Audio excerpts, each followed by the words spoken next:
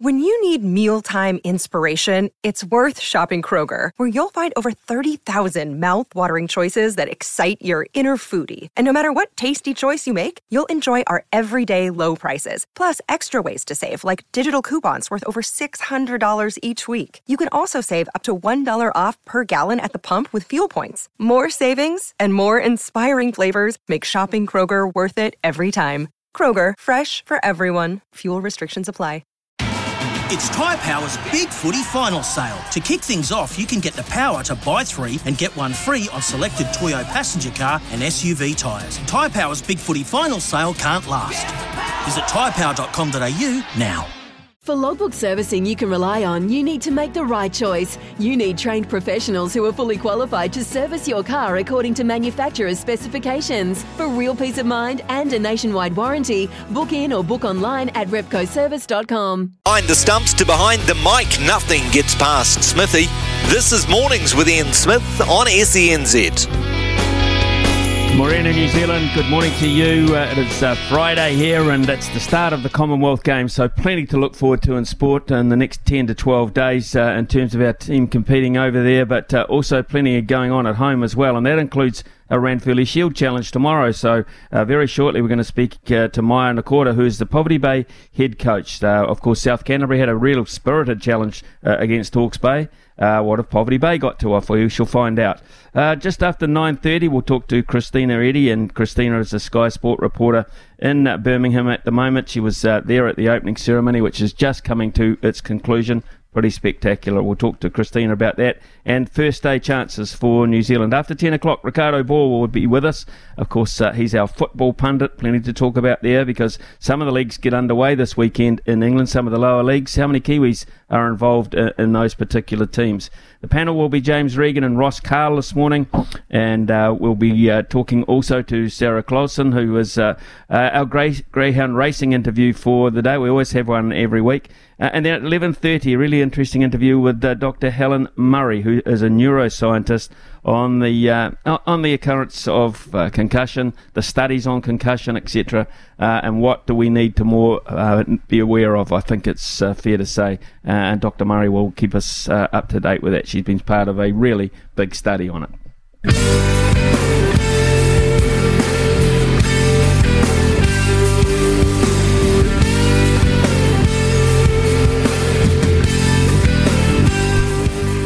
Well, undoubtedly the biggest game of rugby this weekend is at McLean Park in Napier tomorrow. Starts at 3:05, and it is a Shield Challenge between neighbours Poverty Bay and Hawke's Bay, the holders, of course. It's the 18th time that Poverty Bay will challenge for the Ranfurly Shield, and it's been about 4 years since they had their last crack at it. Head coach for them at the moment is Maya Nakora, and he joins the show this morning. Maya, good morning to you.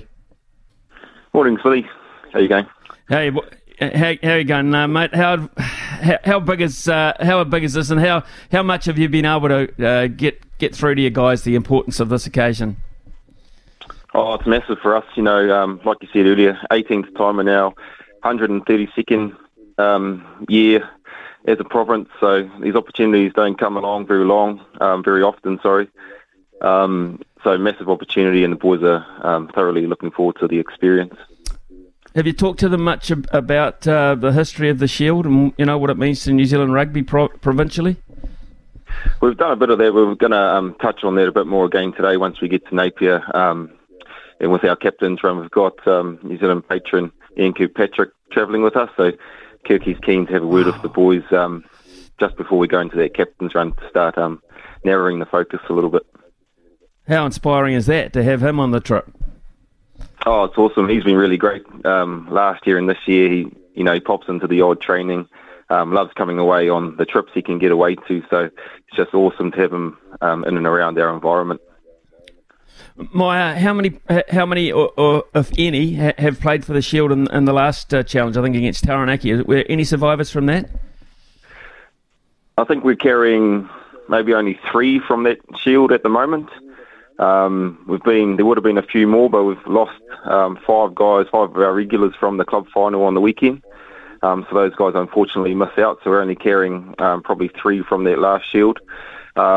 which was only 4 years ago, and so we're pretty fortunate to have this one so close.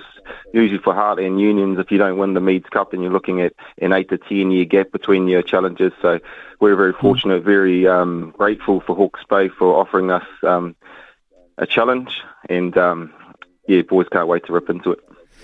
My, that's just staggering. So just explain that you've lost 5 players to the club final. Is that right? How does that work?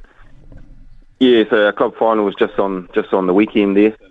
Our 2 clubs in the final, Waikahu and YMP, provide the bulk of our Poverty Bay Heartland squad, and just unfortunately it was a physical battle, and we've lost 5 members through injury that would usually be involved for this weekend. Wow, that's a big loss on such a big occasion. Just tell us then about your remaining squad members.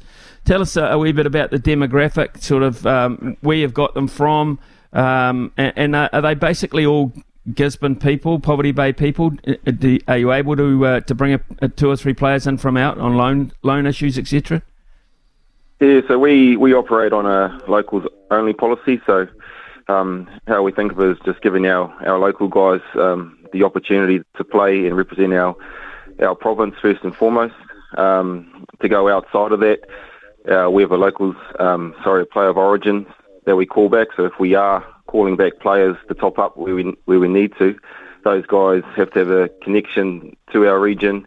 Either have grown up here or played club rugby here in the past for us to call them back in. And we have got 2 guys at the moment, 2 player of origins that are coming in for tomorrow. We've got Teddy Walters, who plays down in Hawke's Bay in the midfield, coming in for tomorrow, and Hunter Mokomoko, who's just missed out on the Bay of Plenty squad, coming in for tomorrow on the wing as well. So what about the age of the side? I mean, how young perhaps are some of the members of your squad?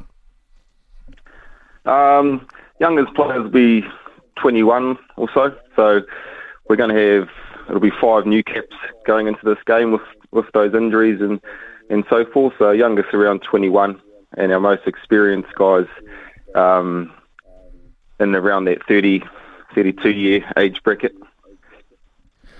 Maya, it's very early in the season, obviously, in terms of representative rugby. What kind of work have you been able to get into the squad?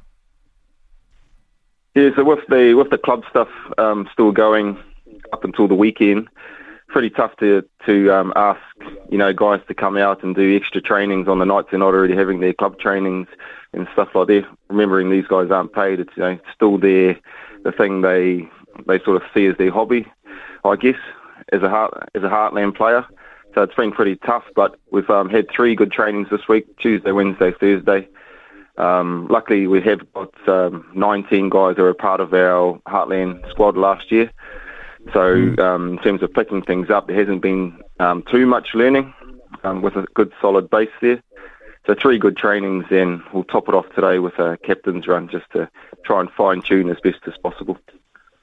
With your origin policy that you've got there, how strong then is your secondary school system? I mean, obviously you're a product of Gisborne Boys High yourself, but how strong is the secondary school set up there that you rely on there with your local guys? Yeah, it's massive for us that Gisborne Boys High School stays strong. At the moment, all our player of origins are ex-Gisborne Boys High School players. We have a lot of guys in the squad that have played at Gisborne Boys and maybe gone out of town for a few years, had to go at other unions, but have now come back. So it's massive that they keep strong, because it's a massive feeder into our team. Well, and throughout Poverty Bay, just to give us an insight into how it's going at grassroots level, so how strong is rugby through kids level right through until to rep level? Is it as strong as ever, or are the numbers waning a wee bit? The numbers have been pretty steady the last sort of 5 years. They haven't really fluctuated too much, haven't lost too many, haven't gained too many, sort of stayed the same. That's across our junior levels and senior levels. Our premier competition here is pretty healthy. You're always going to have teams struggling a little bit, but we're pretty happy. We've got 6 in our premier comp here. We've got 8 in our senior 1 competition. which are our main two senior competitions. So, in terms of Heartland, I think we're doing all right in that part of the game. Have you been encouraged by South Canterbury's performance against Hawke's Bay? Yeah, massively.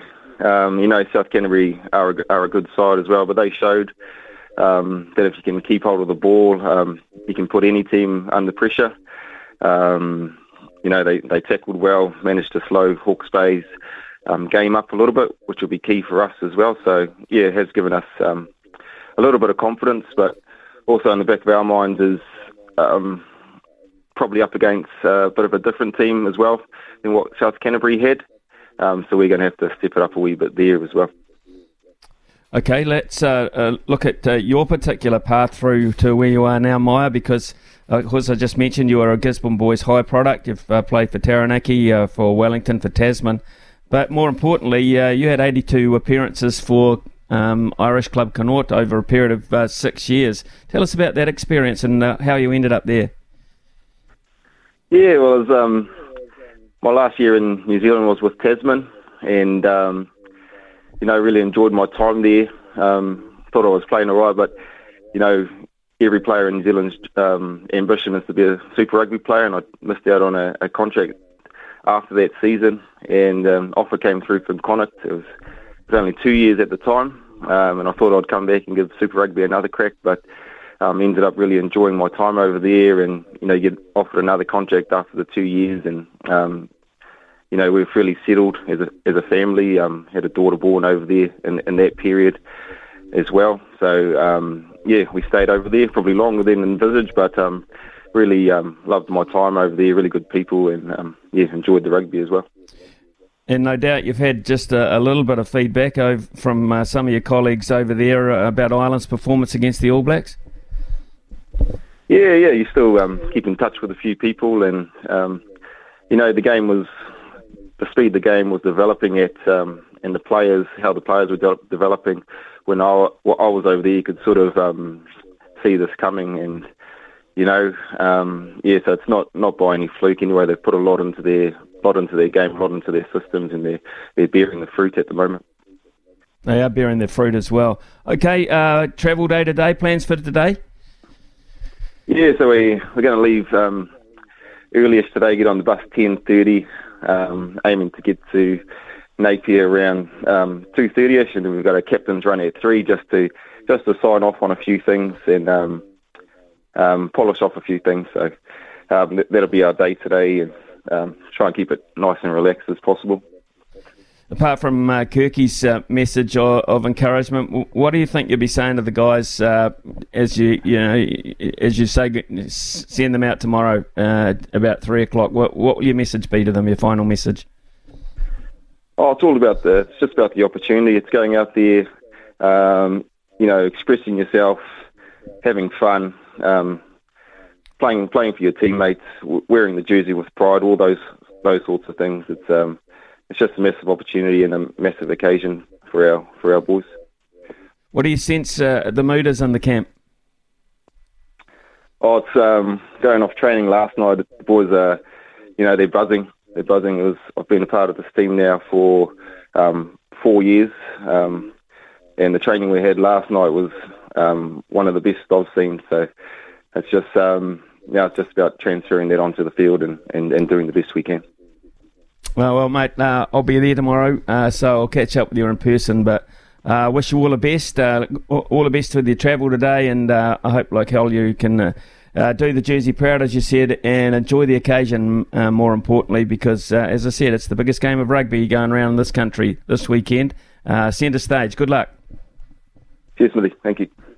Cheers. Maya Nakora there, folks, head coach of Poverty Bay, a well-travelled rugby player in his own right, and if it's anything like the performance that we saw from South Canterbury, it will be a very spirited challenge. Near neighbours, of course, around 3 hours up the road, Gisborne to Napier, and they have got a real history, a very proud history, and they will be competitive. You can bet your bottom dollar on that. TAB actually are giving them a 66.5 head start over Hawke's Bay. I remember when they gave South Canterbury, I think, around a 75-point head start in that first game and they finished within about 12 or 13. So it was a pretty good performance by South Canterbury, inspirational really.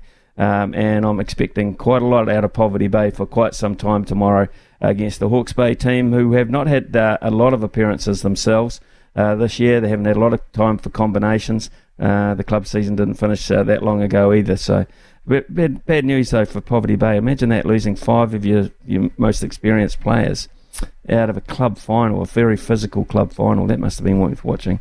It is 9:17 here on SENZ. We'll be back shortly. Sport in Aotearoa. This is Mornings with Ian Smith on SENZ. Smithy's medal tally update. Give your tech the winning edge this Commonwealth Games with the experts at Noel Leeming.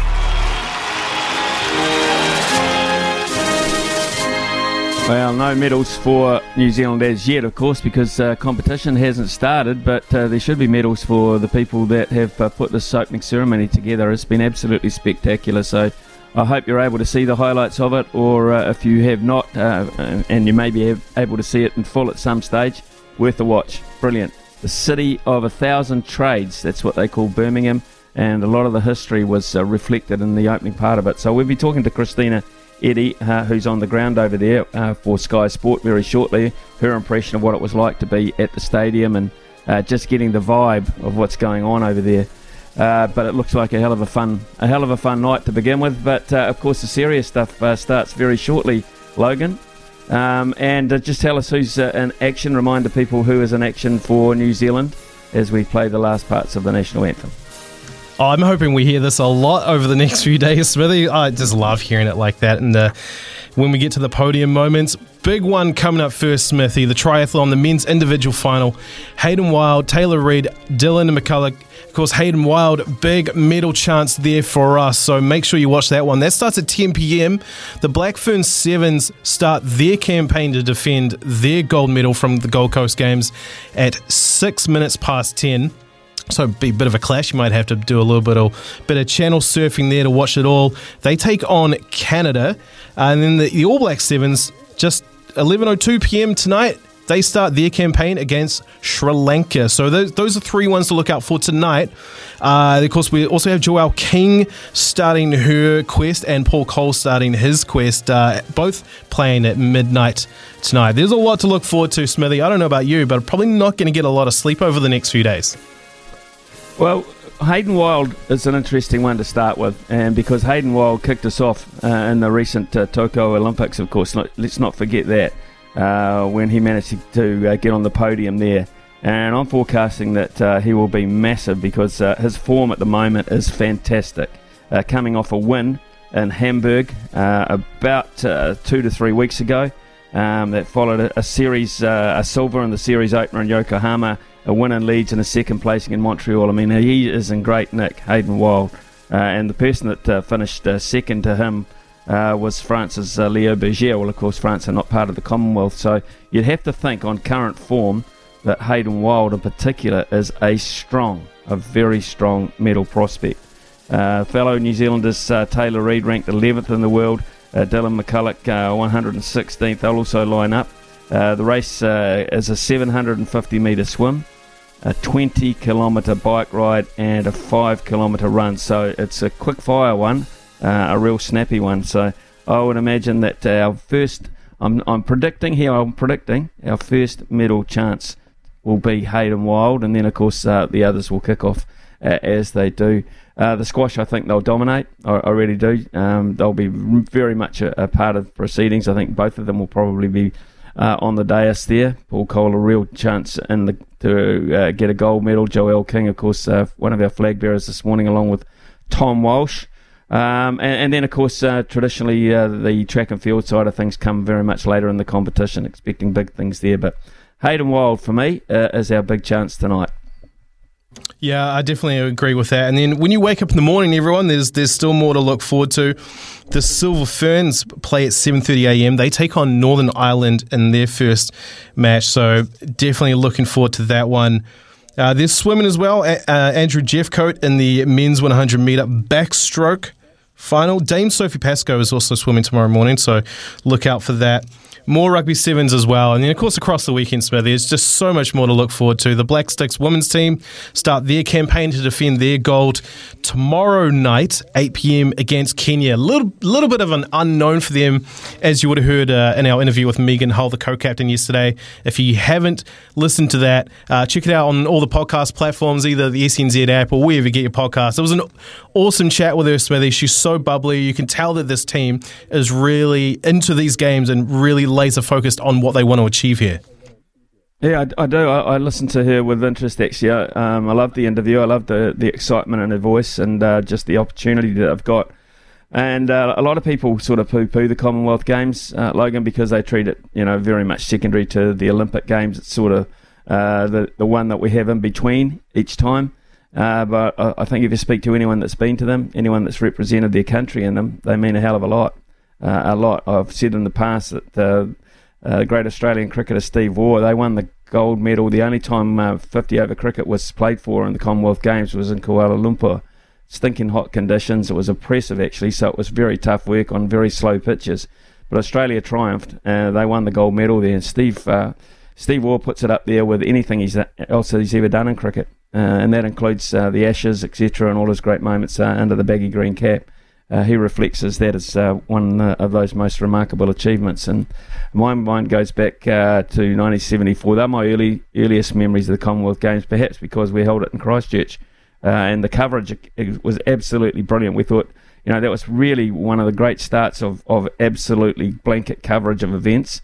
And, of course, it was in the perfect time zone to be able to watch it because it was at home and you just didn't miss anything. And New Zealand team really did excel. Starting off with Dick Taylor on the very first day in the 10,000 metres, just kicked the whole thing up. Janie Parkhouse in the swimming pool. There were so many back in 1974. The giant of a man, Graham May, the heavyweight weightlifter, who in one lift absolutely collapsed face down on the podium. And then, of course, he got back up and won the gold medal. I mean, there was some such great stories that were inspiring for people of my generation back there. But Dick Taylor, and I can see it now. I'm running down the track, and then of course he just put his arms in the air. He was not expected to win the race. Put his arms in the air and then collapsed backwards onto the track. And of course the legend was made. And the legend, one of the great public speakers actually. In New Zealand, Dick Taylor, and his stories about how he went to the pub with his coach to build up for that particular race, had a couple of jugs and talked about tactics, and then went out and did it the next day. Quite staggering, absolutely. Right, so we'll have every day that we're on air here midweek anyway, we shall have updates, a medal tally, and we'll hopefully on Monday have plenty to talk about. It's 9:30 here on SENZ.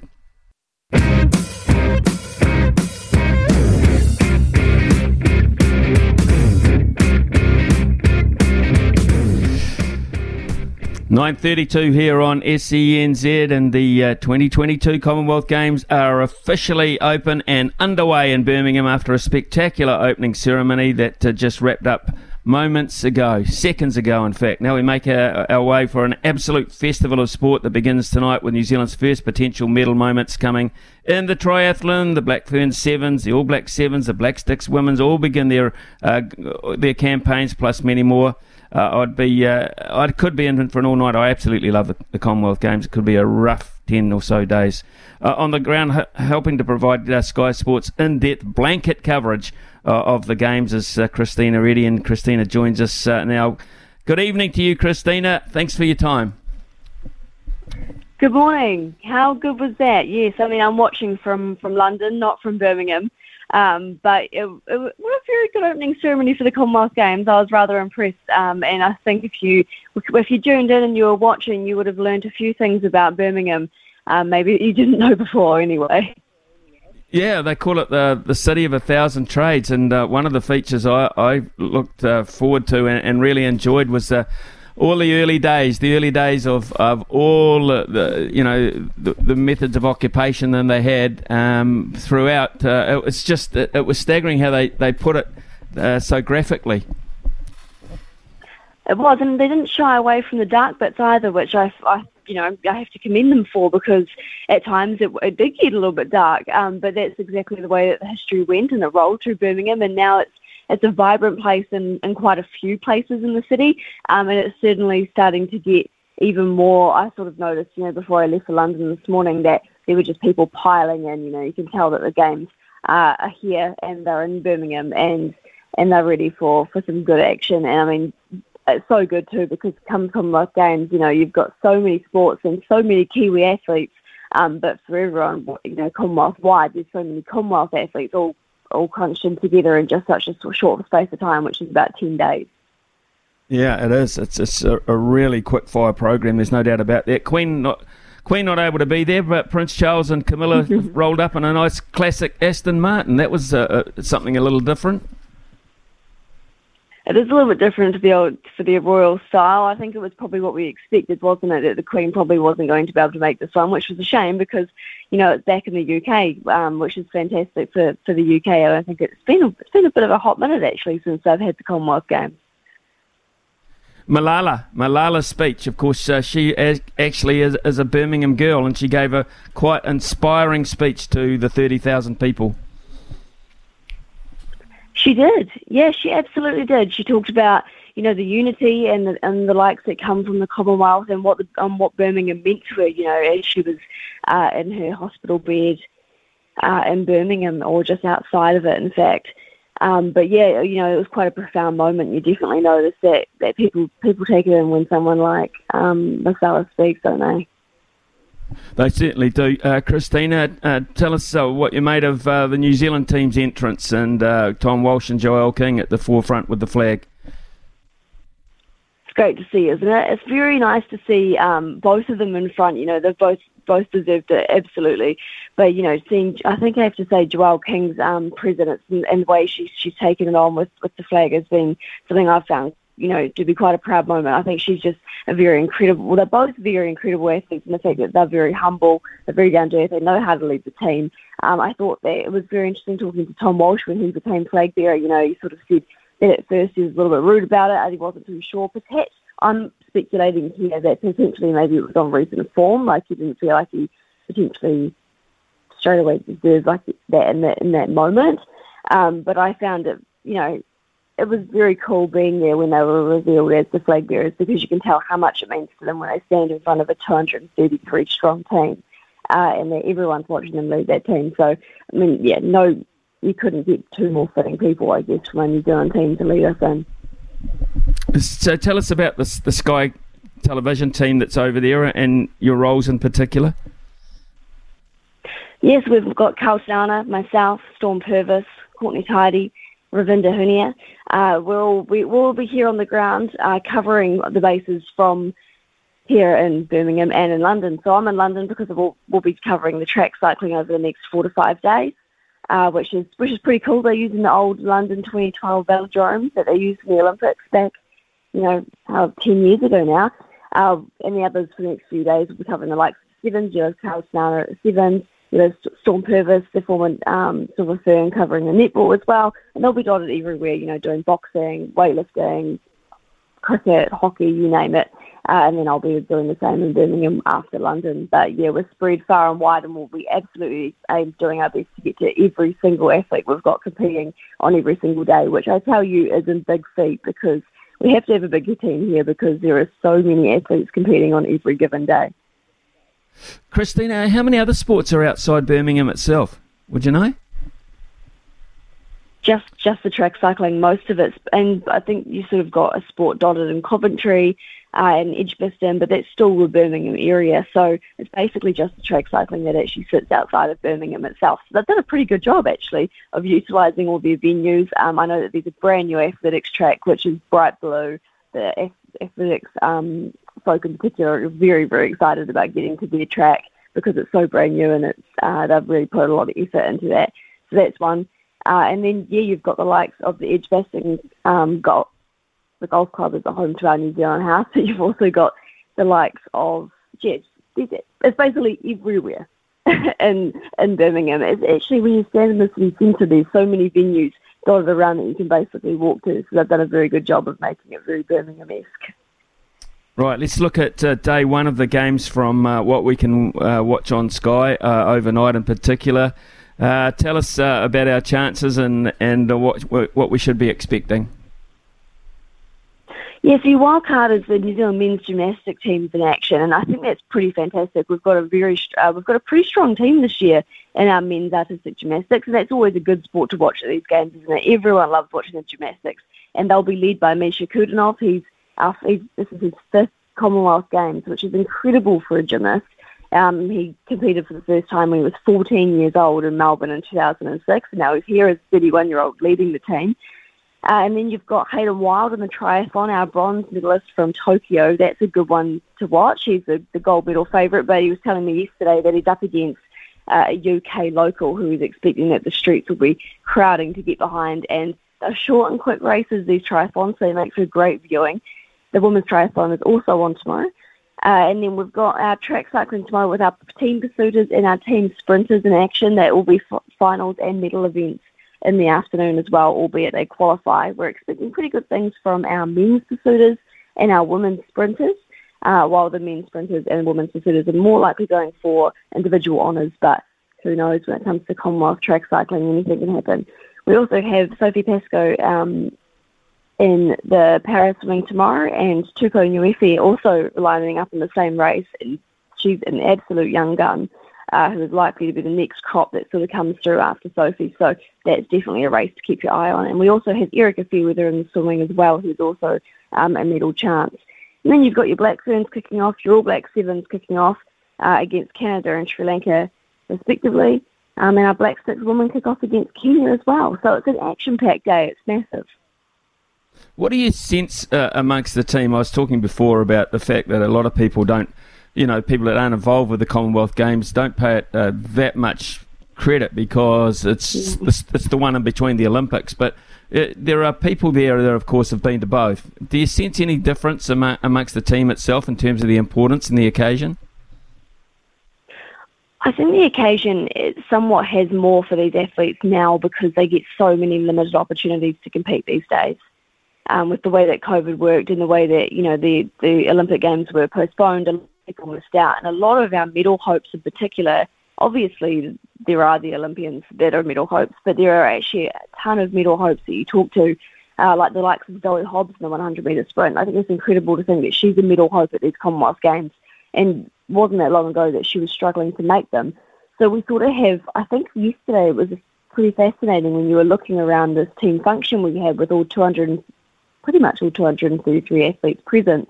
A lot of them are newcomers. A lot of them actually are sitting there with a very, very good chance to get a medal or to do something at these games. And that will kickstart them for their Paris campaign if they're looking at the Paris Olympics in 2 years' time. And that's exactly what you need in an Olympic campaign rebuild to the likes of Paris when you just don't have that many times to compete these days. They're so few and far between. So for them, for so many athletes, it's a big stage opportunity moment, and one that they might not have actually had given the way that the last few years have panned out. So I'm sure there's no doubt that there's a lot of athletes here ready to take it and grasp it with two hands. Christina, COVID, of course, it's not as prevalent as it was in Tokyo and Beijing, etc. And the attitude to it has changed markedly, but it has affected the team already, and Ainsley Thorpe has been scratched from the individual women's triathlon after testing positive for COVID. But is there a chance that she'll be able to race in the mixed team relay? Will she be free for that? They haven't ruled her out, and that's these Birmingham Commonwealth Games. They knew that they couldn't fully protect their athletes when they were in a UK environment. It's not like the same as Beijing and Tokyo where they knew they could lock them into this bubble. That's not going to work here. That's way too exposed to the idea of COVID on public transport and the likes. So they could never implement a zero COVID approach. So they've implemented a get to the start line approach, and that does soften how they view COVID in the sporting environment on the field of play. Like, I even understand that apparently if you test it and you don't have as many, or you don't come up as likely to infect others, or they've sort of got some kind of COVID scale grade medically that I don't fully understand. But if you register very, very low on that there's a chance that you could still compete and they won't actually tell your opponent that you tested positive for COVID. So I think there's a bit of murky lines then around that as well, and whether that means that, there's no real 7-day strict rule. You're in isolation for 7 days, so the next 7 days of your competition, you're out. Potentially, Ainsley would have to retest over the days, and if her symptoms or her scale came down below that line, then they would probably let her compete. The men's Black Sticks have had a couple of injuries. I understand Jordan Cohen and Brad Reid have pulled out after being injured in training, of all things. Joe Morrison and Simon Yorston come in. Is this a setback for them? Or are you pretty confident about their chances? The men's Black Sticks have had an interesting run. They've had an interesting run of success and some failure as well. And I think, the men's Black Sticks are also quite hard to judge because they just haven't had as much time against their international counterparts. I guess it's hard. I personally find it's quite hard to say. I don't know exactly how their depth hasn't necessarily had to have been tested so far over the last wee while. So it will be interesting to see how they come together and gel as a squad. But from my understanding, those two reserves were their travelling reserves that they're very used to, so I wouldn't be surprised if they just slot into the squad. But they've definitely got some tough competition here in Birmingham, so they'll be hoping to get off to a good start for sure. So, Christina, now that we're up and running and, the events are about to unfold, can you tell us personally, is there one or two things that you're looking forward to absolutely the most? Yeah, I mean, it's always a tough one, isn't it? Because sometimes the ones you look forward to the most don't always pan out the way you expect, and that's the way the sport goes. But I have to say I'm very excited to see Zoe Hobbs in the 100-metre sprint. She's an athlete that has just excelled in recent years, especially after the disappointment of missing out on Tokyo and not making that mark. Ever since then, she went away to Europe. She hunkered down. She worked with a really, really good couple of coaches over there who gave her a lot of confidence.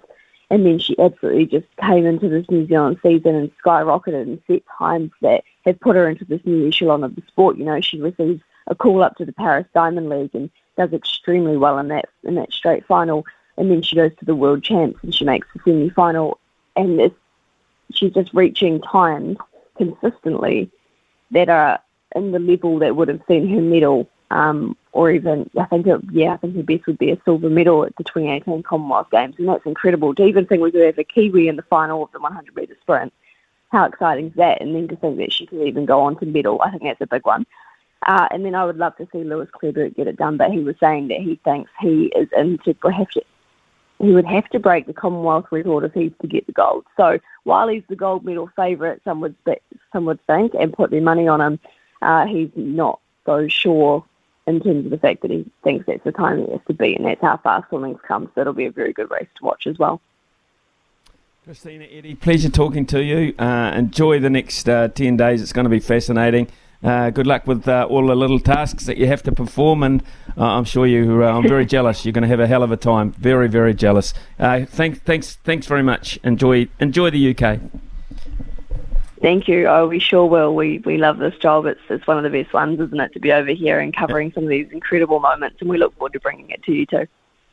Yeah, we look forward to watching all your hard work. Thank you so much and enjoy it. It's 9:47 here on SENZ in the morning in New Zealand, of course, in London, where Christina is. It's around about 10:45 at night. This is Mornings with Ian Smith on SENZ. The text just come in saying, man, Ian Foster has challenges. He's talking about Maya Nakora. This guy's coaching 5 debutants into a Ranfurly Shield challenge with only 3 trainings together. That is true provincial rugby, isn't it, when you hear him talk about the fact that he hasn't been able to get his hands on any players because of the fact they've had too many club training. It was unfair. Imagine that, a provincial coach saying it is unfair to the clubs to take players out of the clubs or ask them for effort as well as what they're doing in their club football. It's unfair. I mean, what a refreshing attitude that is. Normally they just say, you can't have them for club footy. You just can't have them for club footy, or you can't have them for rep footy because, the higher up the order, higher up the pecking order you go, it just gets harder to get availability for players. So, 5 players he lost in this club final last week who would have been starters in the Shield Challenge tomorrow. Incredible. I'm just looking at the Cam Bet, of course, on the Commonwealth Games, if that's your thing. Hayden Wild is $2.75. $2.75 to win the gold medal in the triathlon tonight, I should say. But he's not the favourite. Alex Yee is the favourite, and a very warm favourite too at $1.50. Matthew Hauser at $9. Henry Sherman at $26. Jacob Birtwistle at $26. They are the main protagonists, it seems, in the men's triathlon. That's the one that we hope will get on the dais first up. It is 9:54 here on SENZ. We'll have a weekend multi coming up shortly. He's the voice of sport in Aotearoa. This is Mornings with Ian Smith on SENZ. 9:59 here on SENZ, just time before the news to get our weekend multi up and running. Warriors, I'm going to take the Warriors with the 12.5 point start. I know they were whopped by the Storm last time around, but they're home, and the Storm are anything but the side they were back then. So 12.5 point start. I think the Storm will win, but not by much, $1.90. The Sharks to beat the Rabbitohs will stay in the NRL. That is $1.69.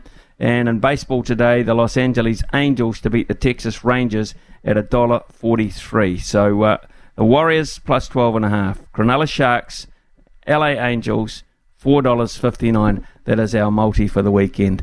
In the next hour, to begin it, in fact, we'll be talking to our very own Ricardo Ball.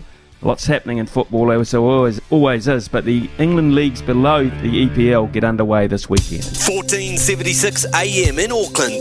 This is SENZ. It's Kiwi for sport. This is Mornings with Ian Smith on SENZ. 10:03 here on SENZ, and it was great news for the Wellington Phoenix fans yesterday with the unveiling of the A-League draw for this forthcoming season, 2022-23. That's the men's side of things. After spending the majority of the past two campaigns away from New Zealand, they will play 12 regular season matches here. 10 of those will be at Wellington Sky Stadium, with the other two to be taken around the country. Where will they be? We just don't know quite yet. SENZ's own football pundit, the man who's been so busy lately interviewing basically everyone in the women's Phoenix side as they get signed, is with us now. Ricardo Ball, good morning to you, Ricardo. Yeah, great news yesterday with some home footy at Sky Stadium. Yeah, great to see, isn't it? Great to see the Phoenix back, see those fixtures rolled out. So 10 games definitely at Sky Stadium. They're taking 3 others around the place. I think one of them is in Wollongong against West Sydney Wanderers, which is part of their agreement was when they were playing at Wollongong. So 2 more probably in Auckland, and I think maybe, Smithy, the Newcastle Jets have let one out of the bag because they printed their fixtures yesterday and released them, and they have the 3rd of March against the Wellington Phoenix at Eden Park on their list. Wow, that's interesting. So I think we can probably take it as that. Why would the Phoenix not announce that now? Why would they hold back a separate promotion? Probably, yeah, probably. But Newcastle obviously didn't get the memo, so they put their fixtures out and have included it in there. So I saw that pop up yesterday on the Twitter feed. Some sharp-eyed Phoenix fan had seen it and retweeted it. Interesting. Okay, one of the great features of the home games is the timing of them. They're all going to kick off at 3 o'clock in the afternoon, which makes them very family-friendly, I would imagine. Yeah, exactly. I think it's a great move. You know, there was a few years ago before COVID where a lot of the Phoenix home matches seemed to be at about 7 o'clock on a Sunday, which was, you know, not great, not the greatest time for families wanting to get along and see things, especially, you know, with the school week, etc. So, no, good that they've been able to talk to the A-League, talk to TV and figure it out and make it work for everybody. So 3 o'clock Saturday afternoon should mean that the cake tin is absolutely kicking off every time the Phoenix are playing at home. Well, the good news, unlike the Breakers, who have their first game away from home, when you thought a nice home game to start the season would be great, at least the Phoenix do have a home game against Adelaide United. So it's a little while away, but very important match-up first up. Yeah. I mean, Adelaide are a team that went really well last year. You know, they're a team that don't tend to get the headlines, but they always produce really good teams. They've got a great youth system in South Australia, and they have great players coming through. And they've managed to hold on to Craig Goodwin, who is probably the best player running around in the A-League, or your locally born player running around in the A-League. He's very important to them. So, well done to Adelaide on last season, and it's going to be a real test for the Phoenix first up. Adelaide, they're always there or thereabouts. They're always a tough side, hard to break down, and they are a team that the Phoenix have got very good history with, so it's a good way to start the season. Of course, they'll take a break at some stage because the World Cup is on, is that correct? Yeah, that's right. There's going to be a 3-week break, I believe, from about the 8th of November through till basically the beginning of December. So they'll take 3 weeks off there just for the World Cup in Qatar. And then that will mean that, a lot of eyeballs will be on the World Cup, but also any players that are involved in the Australian national team, the Socceroos, that are going to go to the World Cup. That won't have too much of an impact on the A-League sides, because obviously those Socceroos will be key parts of any A-League side they are part of. So I think that makes perfect sense, and it's something that in the past the A-League haven't done. They haven't broken for internationals, but it's good to see they're thinking about that now, because it does affect the product. And I know, Smithy, that TV is the be-all and end-all for modern sport, but even TV, I think, is starting to realise, well, we can't just soldier on because the product does take a hit. Okay, let's before we get on to the women's side of things with the Phoenix, I was just actually looking at the World Cup groups, Ricardo. I was springing this one a wee bit, but of course Costa Rica, by beating us, were the last team to qualify to complete the groups. That would have been a group of death that we would have been in, mate. Spain, Germany, and Japan. That to me, that I look across the board there, and I think that's the hardest group in the whole lot, Group E. Yeah, I think you're right. It would have been, a case of we've qualified for the World Cup, and that's about all we can expect, because, Spain and Germany don't really need any introduction on how tough those two teams will be, but also the Japanese. They are far and away the best team in Asia at the moment. I'm trying to remember who it was. It was one of the Eastern European teams that they played in the last international window, and they had a 5-1 win against an Eastern European team. So it puts it into context just how good that Japanese team are.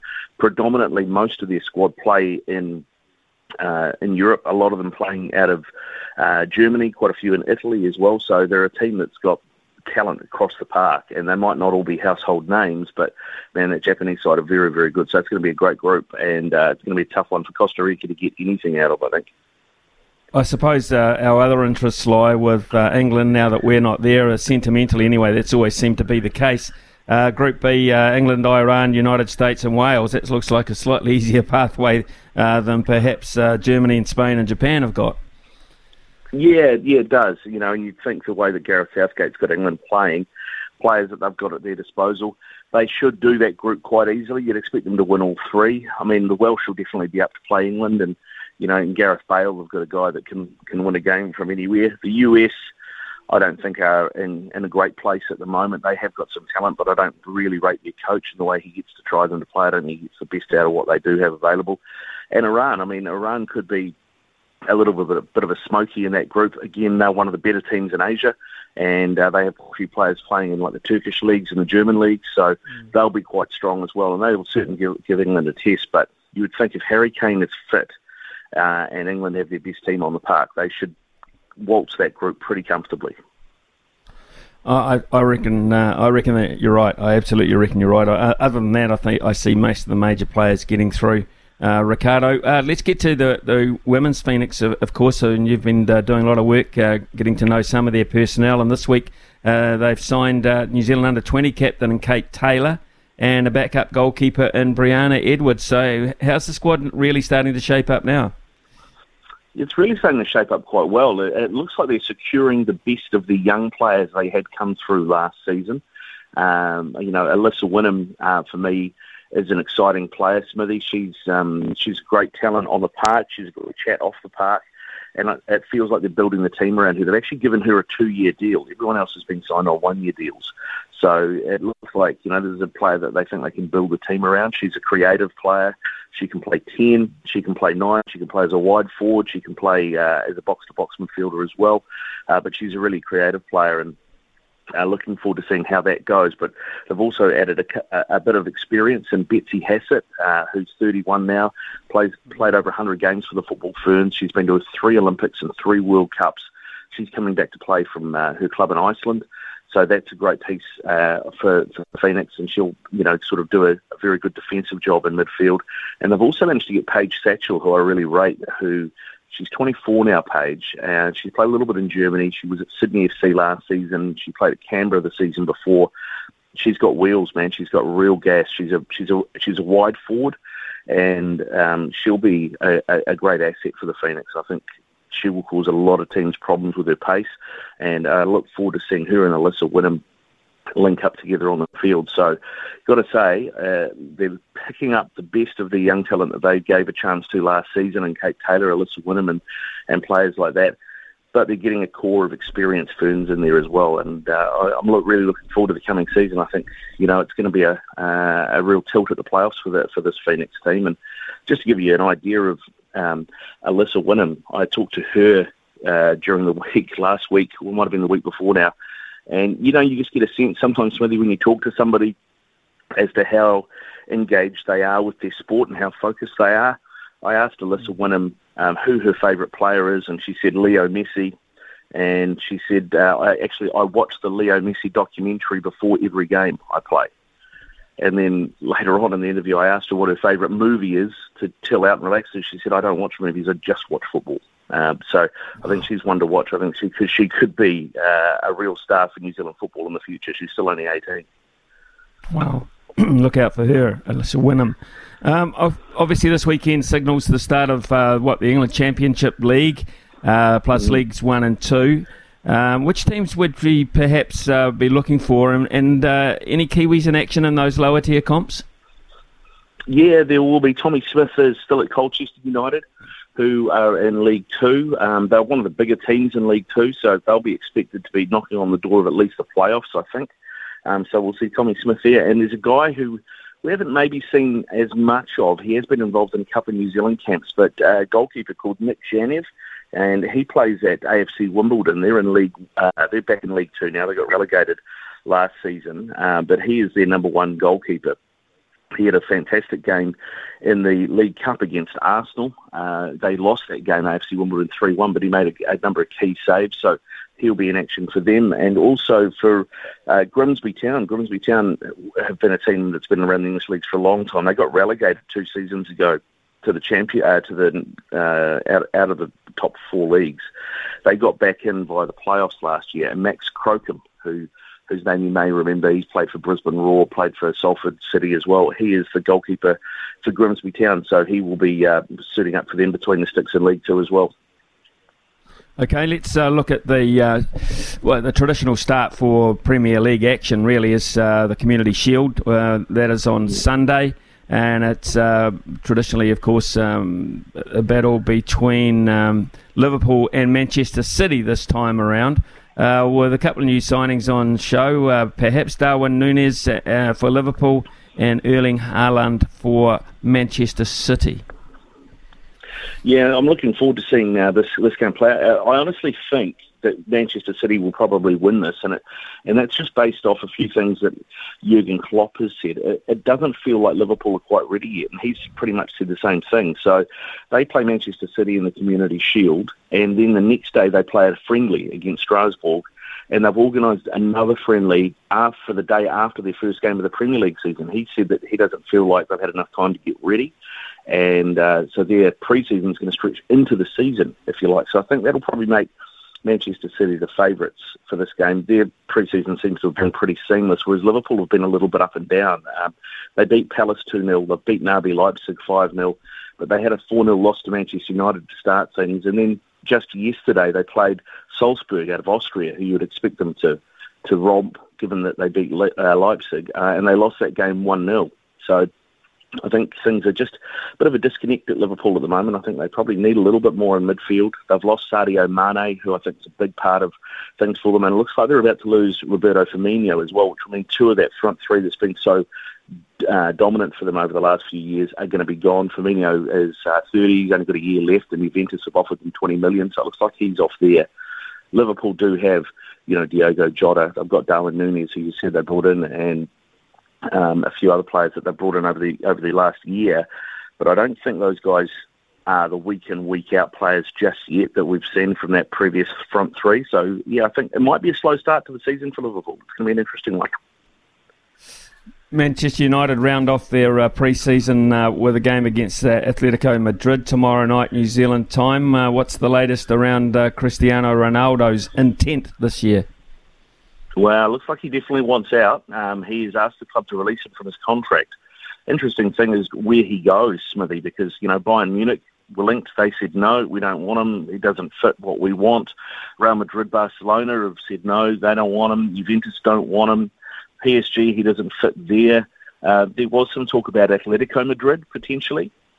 But Atletico's chairman has come out and said, no, don't think so. And the fans had a protest the other day with a big CR7 not welcome banner unfurled at an Atletico Madrid pre-season game. So it looks like while he wants out, there's not many places with open arms welcoming him. He was offered a ridiculous deal, €250 million for 2 seasons to go play in Saudi Arabia. But he still wants to play in Europe, and he wants to play in the Champions League. And I think the thing that's really driving Cristiano Ronaldo is his record in the Champions League, his goal-scoring record in the Champions League. And if he doesn't play in it, there's a chance that Lionel Messi can equal it or go past him this year. And I think he's desperate to play in it so that he can add more goals and stay ahead of Messi. And I think it's all about personal milestones for him. So the latest is Sporting Lisbon, which is his old team in Portugal where United signed him from. They are playing Champions League. They don't have the big budgets. Of course, they're not probably going to be a team talked about in terms of making quarterfinals even, let alone winning the thing. But as of this morning, that is the latest rumour that he might go to Sporting Lisbon. Ricardo, later this morning we're going to be talking to Dr. Helen Murray.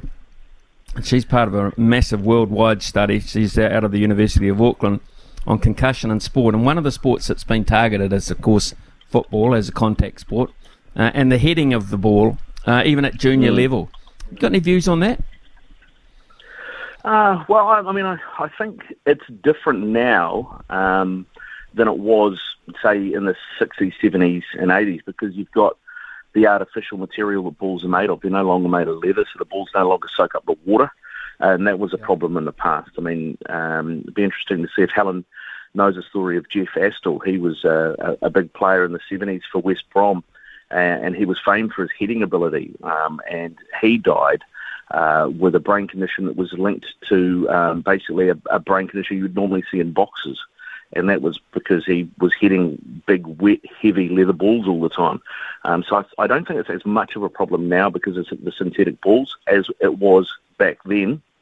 But I'm sure that Helen will probably know a little bit more on that. But, the Jeff Astle story is an interesting one if that's something you want to dig into because I know his family are still talking to the FA and using with the help of the Professional Football Association about getting compensation and making, educating people more on brain health, particularly for guys of that generation who, were still playing in the 80s when it was more of an issue.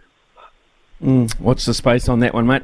As always, thank you very much. Look forward to that Championship League getting underway. The start for promotion begins in earnest tomorrow. And all the other footy too. Catch up next week, Ricardo, when we look at the Premier League's first round. Thank you, mate. Cheers, mate. Go well. Cheers. Ricardo Ball there with us. Of course, Ricardo, part of our SENZ family, big part of it actually. And he will be back with us next week as we look at the Premier League. It's 10:20, panel next. Summer or winter, he's the voice of sport in Aotearoa. This is Mornings with Ian Smith on SENZ. Big talk, big opinions, the panel. Talk to me, yeah. Well, I'm pleased to say this morning our panel consists of James Regan, who's a regular with us, but for me, a first appearance on the panel. I understand he's been on before. The boss is on, Ruben Bradley, and it's a pleasure to have Ruben with us this morning. And some real issues to talk about too, fellas. I'll begin with you, James, if I can. Of course, Manly played the Roosters last night. The Roosters duly won. I think everyone was predicting that. What did you make about the whole thing and the ramifications after this? I've read an article where the Manly players have said, listen, all you needed to do was consult with us better. Next year, tell us more about it, and we're happy. Yeah, morning, Smithy. Morning, Ruben. the whole thing has just been a bit of a shambles. Like probably only rugby league can produce a shambles and a drama like this. Something that should have been a really nice gesture and something that we probably should see more of in rugby league, and a great idea, I guess, but the execution was just terrible. The way it was handled in the media, the players only finding out at last minute, not being consulted about it, and not basically having a conversation with the club about it, and then the fallout with poor Desi Hasler and Daly Cherry Evans forced to front, and they did exceptionally well, I might add. But the whole thing has just been an absolute debacle, coming from what should have been a really positive thing, right? And a really positive message about inclusion and about representing the pride community. And as I say, the idea was there, but the execution was just shocking. And the players as well, there's a lot of irony around their decision about not wanting to wear this jersey, but they run out every week with points bet across their front, and they play at Four Pines Park, of course, the beer. So the irony is there. The execution was terrible, and it just kind of sums up the week, really. Ruben, of interest to me about this whole deal is whether Des Hasler will have to mend relationships within his squad. I just wonder. I'm not privy to how the feeling is within the group there, but I would imagine when you have standoffs like this, people don't play alongside you for various reasons.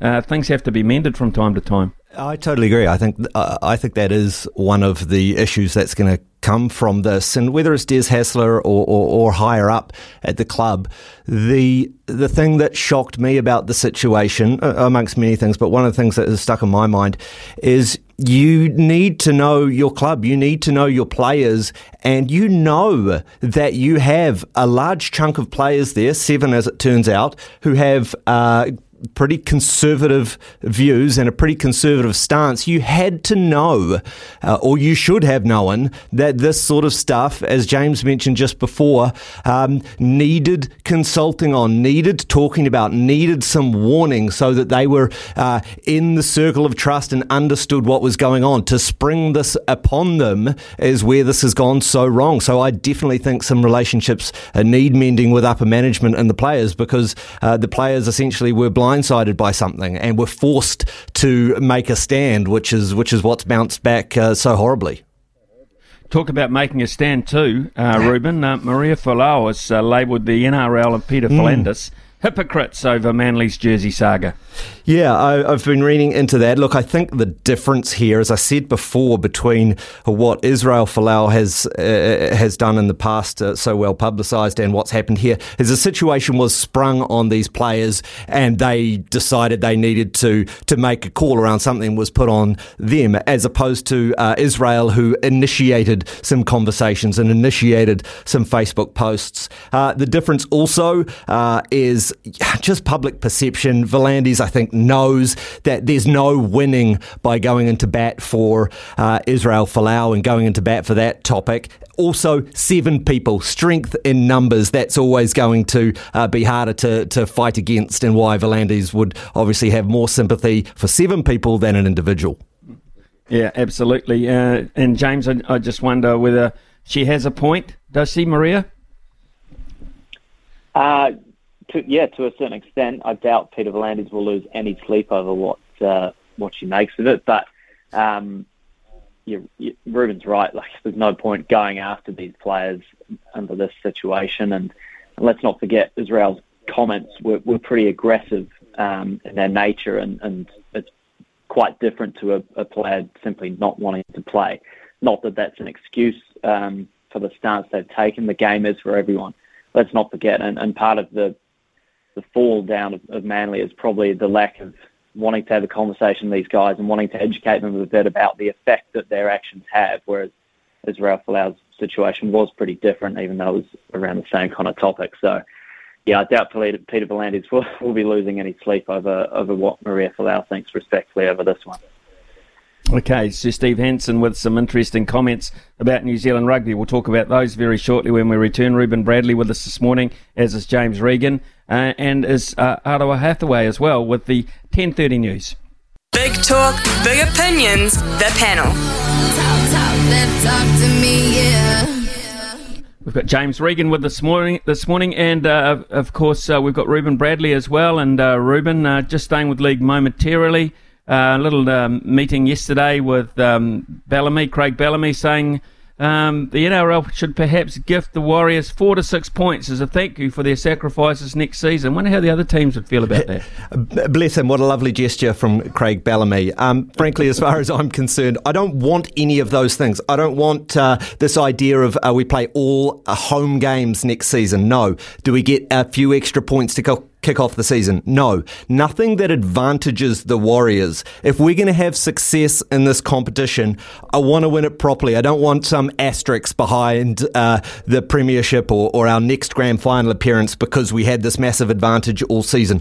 Maybe, seriously, I think they should give us an Origin game. Maybe game 1 of Origin. Interesting. Okay, James, what's your take on that? Yeah, I think it's probably important to note that the way Craig Bellamy said that was maybe a bit of a throwaway line. And can you imagine someone as competitive and determined as Craig Bellamy wanting to give another team points, even if it is the Warriors who he might have a bit of a soft spot for? There's definitely more the NRL can do to thank the Warriors and Rugby League in New Zealand for what they've done over the past few years. It's great that they've been given the Indigenous versus Māori All-Stars game next year. That's a great start. But I agree with Ruben. Like, if the Warriors are going to give it a nudge and make the finals and try and go all the way within the coming years, you don't want to be given points for it. You don't want to be given more space in the salary cap for it. Like, that is just ridiculous. And I don't think you'll get a coach or a CEO, including the ones at the Warriors, who will say that. There is more that can be done from the NRL, without a doubt. An Origin game or something here would be amazing, although I'd love to see them give that up. But giving points, not for me, and I don't think the Warriors would want that either. They've got their own problems to fix, there's no doubt about that, but getting a couple of points here and there is definitely not the answer to their problems. Well, last time, of course, these two sides met, James, the Storm and the Warriors. It was an absolute shellacking. But the rules have changed a wee bit since then, of course. Change of coach for the Warriors, bit of change of personnel, and the Storm have lost a few players as well. TAB giving the Warriors a 12.5-point start. What do you make of that? Yeah, it's that Anzac Day clash seems like a long time ago with everything that's gone on with the Warriors and the game in general. Look, this is a pretty depleted Storm side, there's no doubt about that, but still, they've got some pretty decent players. Munster and Jerome Hughes in the halves, I think, will be key tonight. I think they'll probably try and run the show, and their forward pack is still in pretty good shape as well. So, look, who knows what can happen at Mount Smart if they do get a decent crowd. I'm hoping they do. I'm hoping the weather in Auckland holds up. I think more than anything, Warriors fans just want to see their team at this stage of the season turn up, give it 100%, not let their heads drop, not do stupid things that they've done in the past few weeks to throw away games. Sean Johnson was pretty honest during the week, saying he's not been happy with the results, but he has seen the team go toe-to-toe with good sides, good top 8 sides in recent weeks since that clash against the Tigers, which has given the team a boost. And if they can just do that, I think that's probably a good stepping stone. Of course, we want them to win. Of course, we want them to cause a hell of an upset against the Storm tonight, but just going toe-to-toe with them and staying in the game and seeing what can happen, I think that's what Warriors fans want at the moment. Ruben, one of the criticisms of New Zealand rugby has been the fact that they don't seem to say much publicly when people want answers. And there was a really tough week last week when every person in the media tried to get something out of them and they basically just blanked them. Here we go again. Sir Steve Hansen, who is a highly respected man in world rugby, has had a verbal attack on New Zealand rugby, basically saying the board and the administration are just not doing their job properly. The staff have now been told not to respond. Here we go again, Ruben. Yeah, so it's super embarrassing that this has been leaked, that they've been given a no comment direction from on high. However, in isolation, I think I do agree with that from a comms perspective. It's one of the few things I do agree with on the comms over the last few weeks. You can't go into public and have a public spat. Steve Hansen says this, we say this, and have a public spat with someone of such standing as Sir Steve Hansen and with such a record. So in isolation, I actually totally get that one. It's really hard, but in the face of those kind of attacks, silence or just the absolute bare minimum comment is the best course of action, or you just add fuel to this public fight, which is not becoming of these organisations. Bigger picture though, the silence over the last 2 weeks from Mark Robinson, apart from that statement on the Sunday after the series loss, has been so strange, and a bunch of comms mistakes, of course, that cancelled press conference, etc., etc.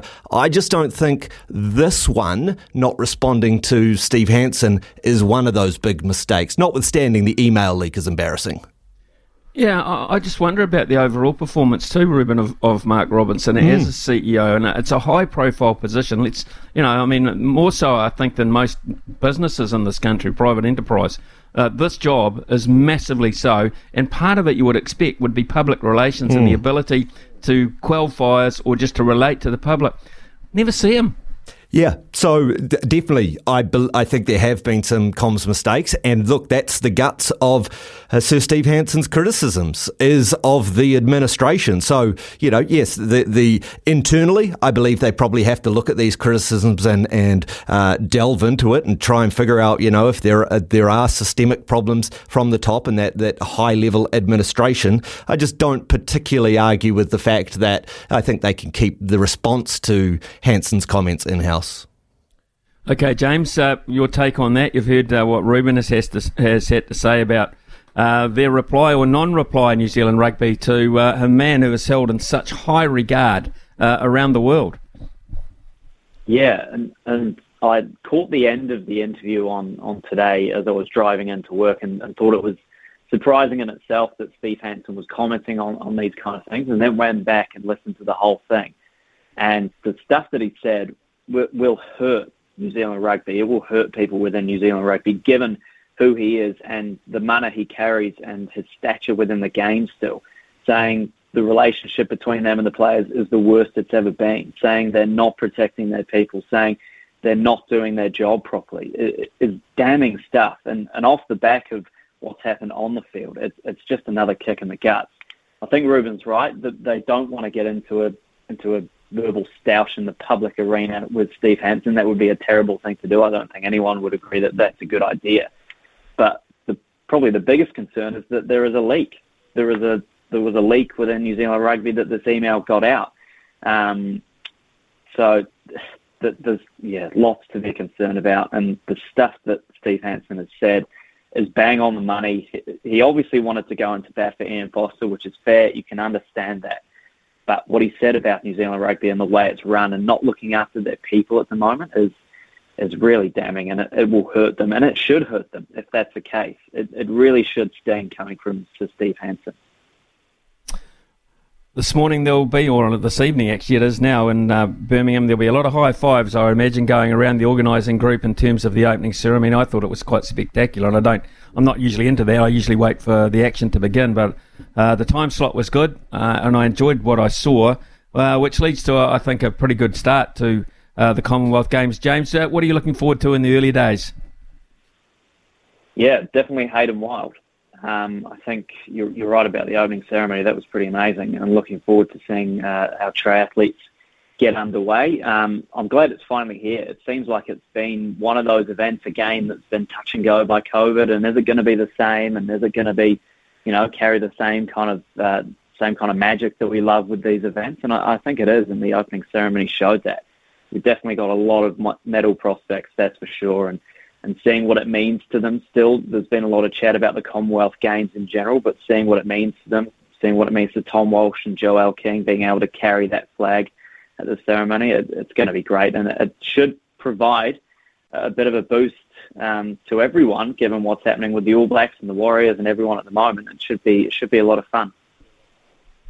Okay, just finally from you then, Ruben, any one Any one event that you're really looking forward to? You mean apart from the Duran Duran concert this morning, which was a magnificent start to the to the whole event, just wonderful. Reminded me a lot of the 2012 opening ceremony as well, because it's a sort of culture that perhaps I don't know, me personally anyway, just really relate to as well. And just British music is underrated. It's those sports that we don't normally see in bright lights outside of Olympic or Commonwealth Games. So track and field, love me a 1500 metre, heaths, the whole, not just the medal races, marathon and triathlon. It's like a virtual tour of a host city as well, in a pretty epic competition. So those are the sorts of things that I'll be getting into. Looking forward to it. Action starts later this evening. Can't wait. Thank you very much to Reuben Bradley and to James Regan this morning, who have been members of the panel. Thanks for those insights, fellas. Enjoyed it. We'll have another panel same time Monday morning. It is 10:43 here on SENZ. On SENZ. 10:48 here on SENZ, and 4 times world motor racing champion Sebastian Vettel has announced he will retire from Formula One at the end of the season, saying his goals had changed and he wanted to focus more on family and interest outside sport. The 35-year-old German, who drives for the Aston Martin team, won his titles with Red Bull from 2010-2013, also spent 6 seasons with Ferrari. He made the announcement ahead of this weekend's Hungarian Grand Prix, the 13th round of the season and last race before the August break. Vettel has become increasingly outspoken on a range of topics, from the environment to LGBTQ rights. Said Formula One was increasingly in conflict with his personal life. My goals have shifted from winning races and fighting for championships to seeing my children grow, passing on my values, helping them up when they fall, listening to them when they need me, not having to say goodbye, and most importantly, being able to learn from them and let them inspire me, he said. I feel we live in very decisive times, and how we all shape these next years will determine our lives. Vettel said in May that climate change made him question his job as a motor racing driver in particular. Very interesting indeed. We've got some texts that have come in. Sam has said, Smithy, we don't want extra points.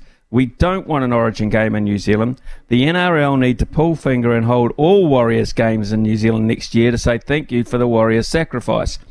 Home games at Mount Smart, and take the other games around New Zealand and maybe even to the islands.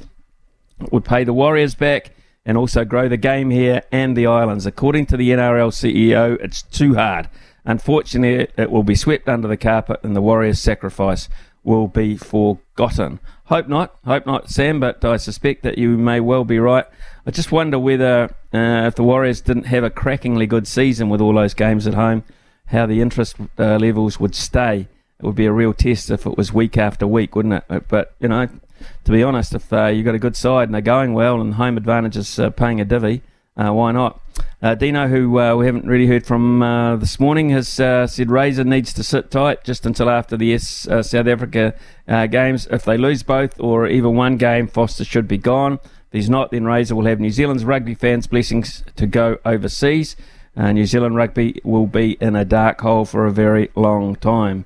Interesting.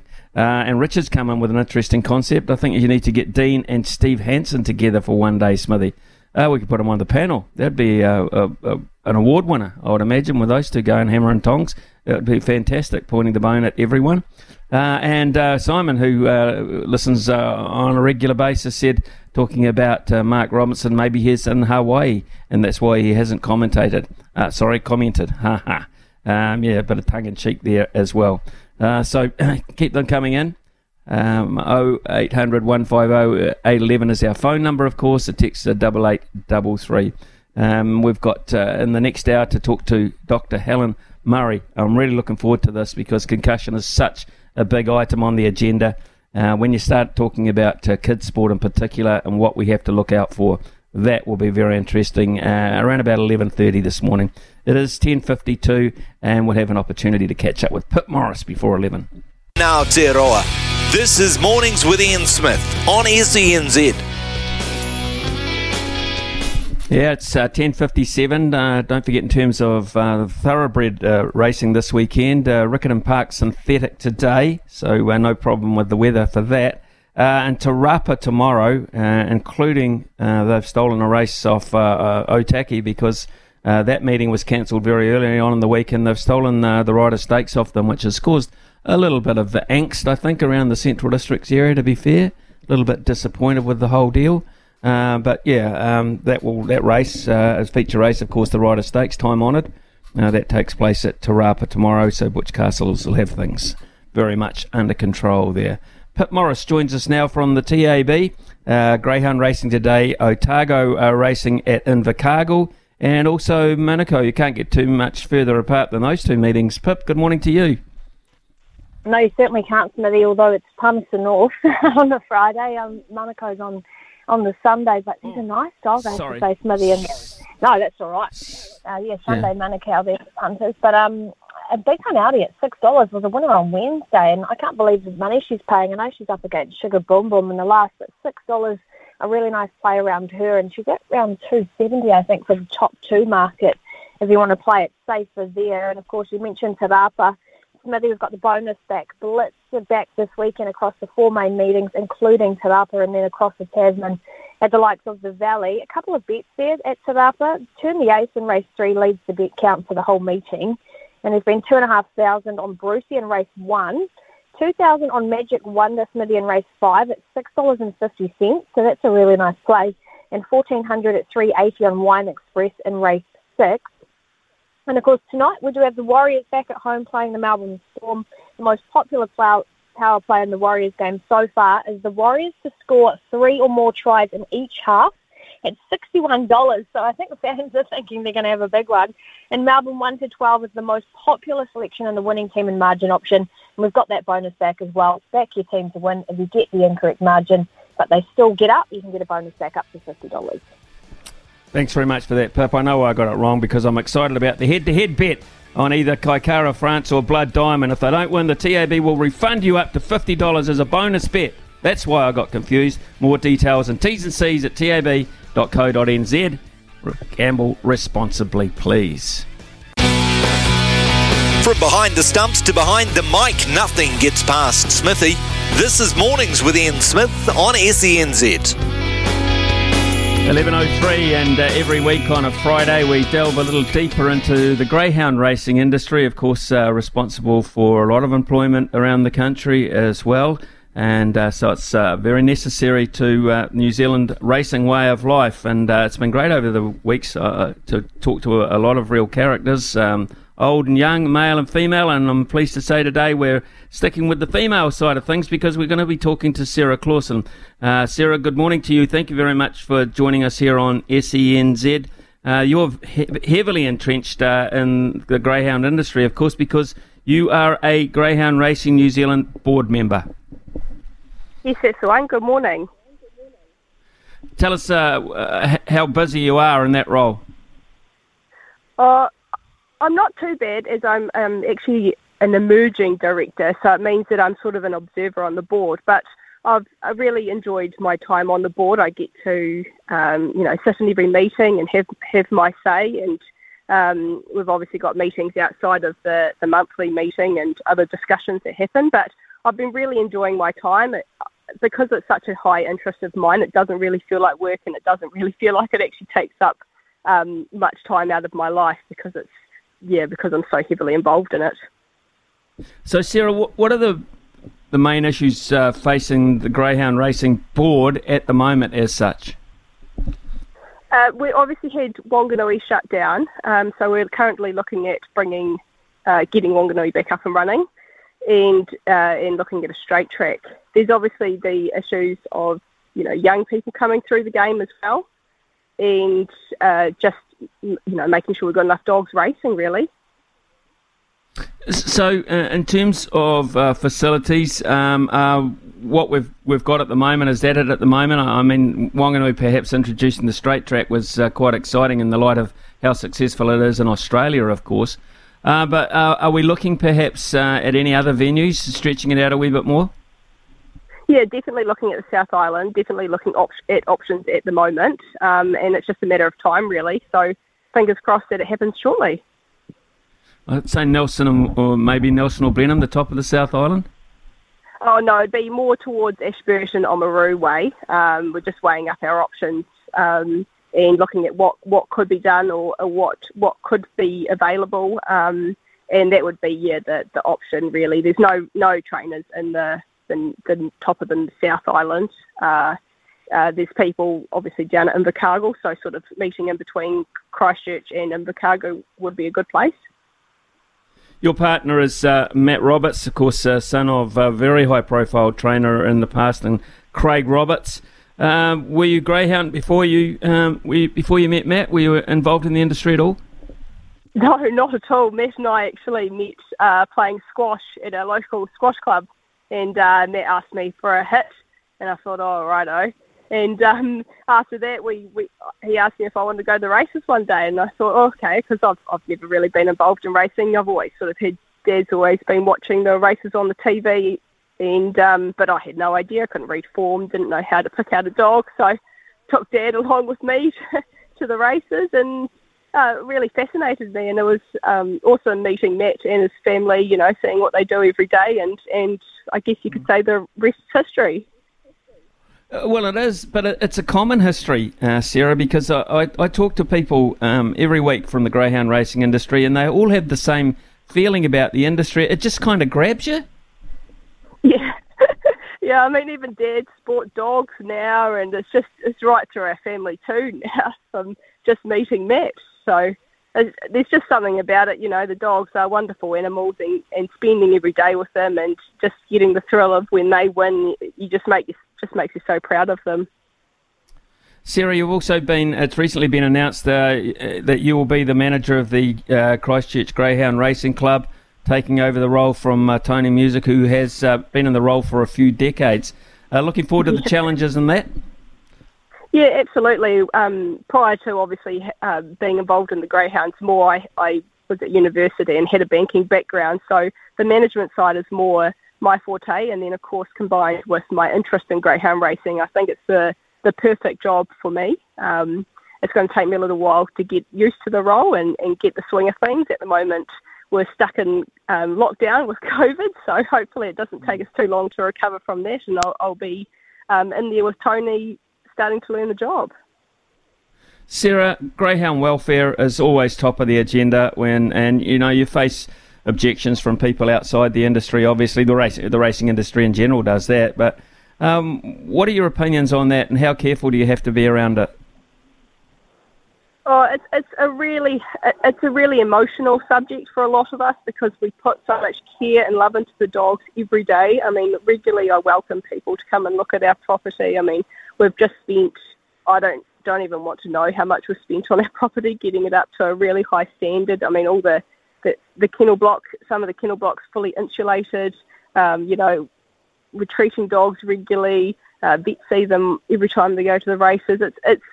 It's really hard for us to try and, you know, block that out from us. But I mean, we love these dogs. We wouldn't be doing it if we didn't. And of course, the dog's not going to perform well if it's, you know, not well treated. So yeah, it's a really tough subject, and the people that are anti-racing, they're probably always going to be anti-racing, but it's just continuing to try and put those positive messages out there and get across that we do love these dogs and they are well treated.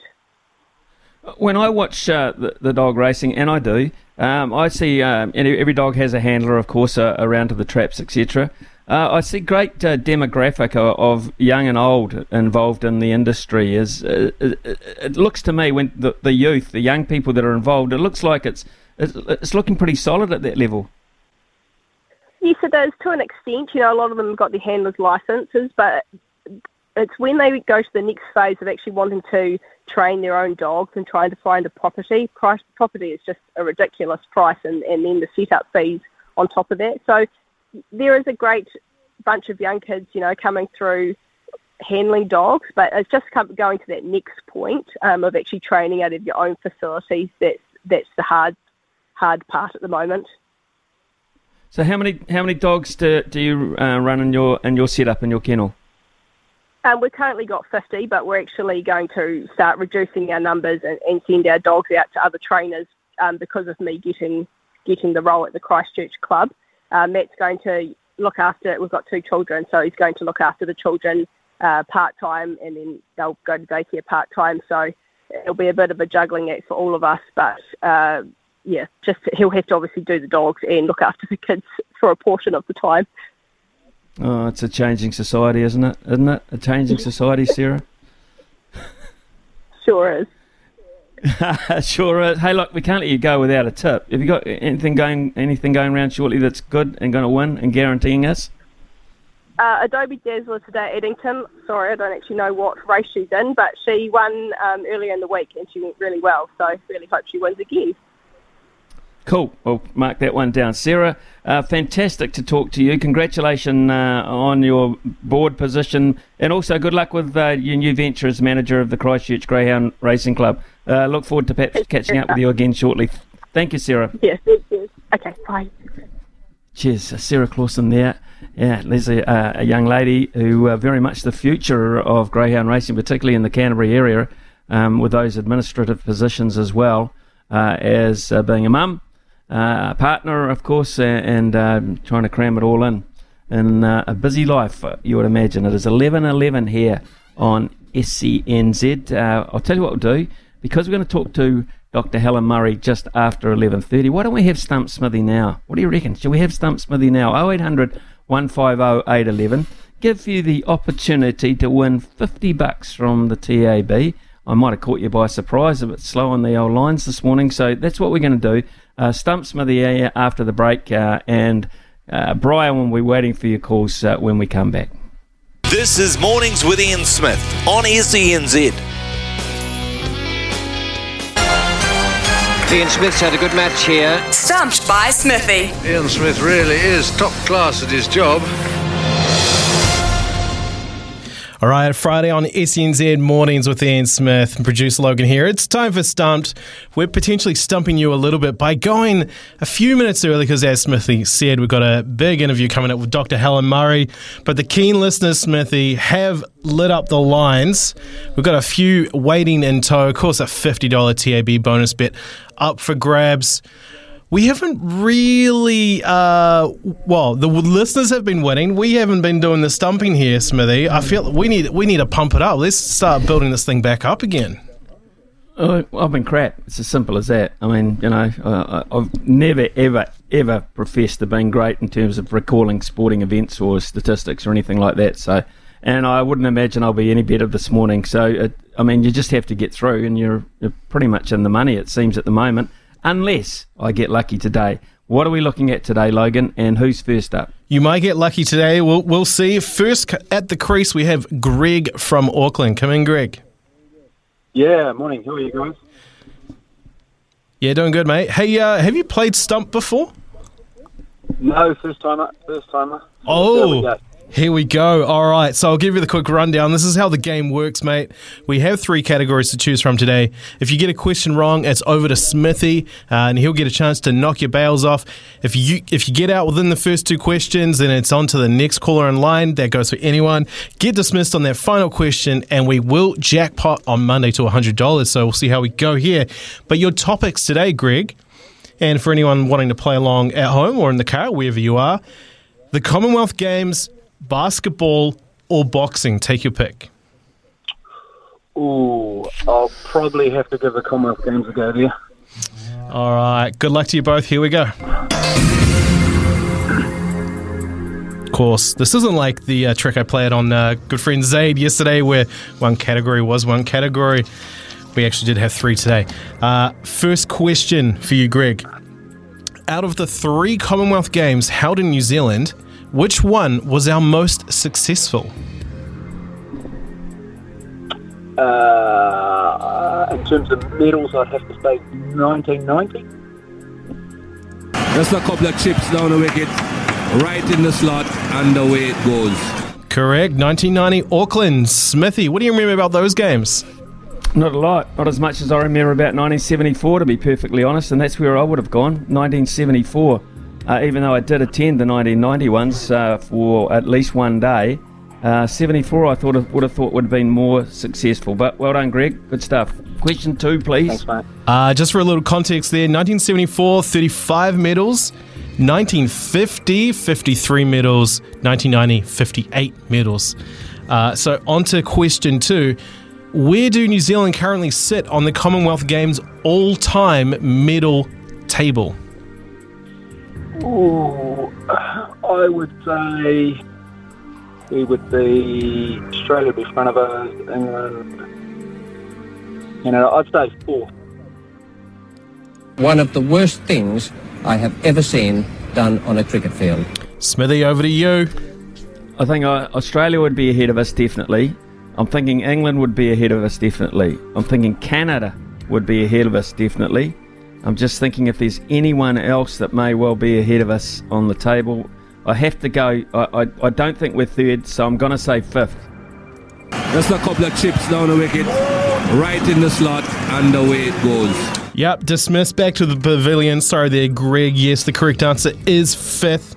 New Zealand have all-time 159 gold medals, 220 silver, 278 bronze. And Smithy, you were bang on there with your assessment. Australia 1st, England 2nd, Canada 3rd, the 4th country, India. Oh, India got us. Unbelievable. How far behind India are we? Can we grab them this time around?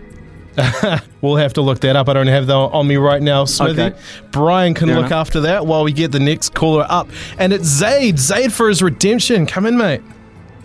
Good morning, boys. Hey, I understand I understand you're coming in this afternoon on Staff Show.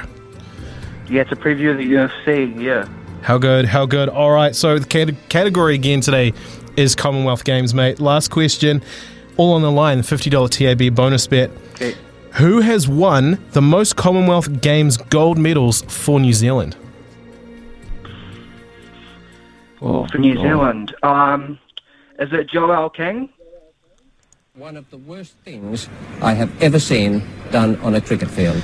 Love the squash queen, Joel King, sorry. But no, not Joel, Smithy. Wow, this is interesting. I'm tempted. Are they gold medals, you said? Gold medals? Yes, gold medals. Right. Okay, we're looking at longevity here. We're looking over a long period of time. And I think we're perhaps looking at either Valerie Adams or Beatrice Faumuina. So I'm going to go Beatrice Faumuina. One of the worst things I have ever seen done on a cricket field. It was a Valerie Young. 5 gold medals, 3 in shot put. Who's that? Well, Zaid, you're about to get a history lesson here, mate. 5 gold medals, 3 in shot put, 2 in discus throw across 1958 in Cardiff, 1962 in Perth, and 1966 in Kingston. So it's going back a bit, but Zaid, that's even further away than yesterday's question. It was 1974. Yeah, exactly. But hey, mate, you know what it means? It means you do get the $50 TAB bonus bet. Cheers. Thank you. You do, and you can What do you think about the Warriors game tonight, Smitty? Would you think Storm 1-12, or do you think it's going to be a bigger victory than that? I do. I think exactly that. I think Storm 1-12 because the TAB, Zaid, are giving a 12.5 point start to the Warriors. Even after that hammering on Anzac Day, they've reduced it to 12.5 points. Few weeks, and I've lost a bit of money from them, but yeah. And then you've also got the blockbuster tonight, Eels, Panthers, which will be a good game. And there's also a bit of sprinkling in the Commonwealth game, so I think we're set for a good weekend. Then the UFC on Sunday, I think, which the Kiwis are looking to with Kai Kara France, Brandon Moreno, which we'll be talking about later in studio. So that's what we're looking forward to this weekend for UFC. And Amanda Nunes Pena rematch. So, yeah. Yeah, mouth-watering, Zaid. You're absolutely right. I think Staffy's, I can see him poised. He's just about ready for you, mate. So look forward to hearing from you live here on SENZ this afternoon. That is Zaid from Auckland, our winner this morning. It is 11:24 here on SENZ. Summer or winter, he's the voice of sport in Aotearoa. This is Mornings with Ian Smith on SENZ. Yeah, Pete's come in and said, isn't Steve Hansen our equivalent of Greg Norman and LIV Golf, Live Golf? What happened to the big idea about 10s rugby? I think it was actually 12s rugby. I could be wrong, but I think it was 12s rugby, Pete. But yeah, it sort of died a natural death, didn't it? Or they shelved it anyway. And now they're looking at other things like Super Championships involving club teams, etc. So I think every time they come up with an idea, that particular concept, which is fronted by Sir Steve Hansen, It sort of gets further back in the back seat, if you know what I mean. Here we go. A bit of trivia. Hi, Smithy, a bit of trivia. At the 1974 Commonwealth Games in Christchurch, New Zealand won a bronze medal in the super heavyweight division of freestyle wrestling. That same athlete went on to play rugby for Manawatu 145 times and the All Blacks in 39 tests. He played at the infamous 1981 South Africa test at Eden Park, where he was hit on the head by a flower bomb dropped by protesters flying in a Cessna. His name, Gary Axel Knight. Carlos from Christchurch, so thank you so much for reminding me of that. Brilliant, absolutely brilliant. Gary Axel Knight, Commonwealth Games bronze medal winner. Brilliant. It is 11:31 here on SENZ. Some news with Araha, and then after that, one of the most sensitive issues in sport at the moment, concussion.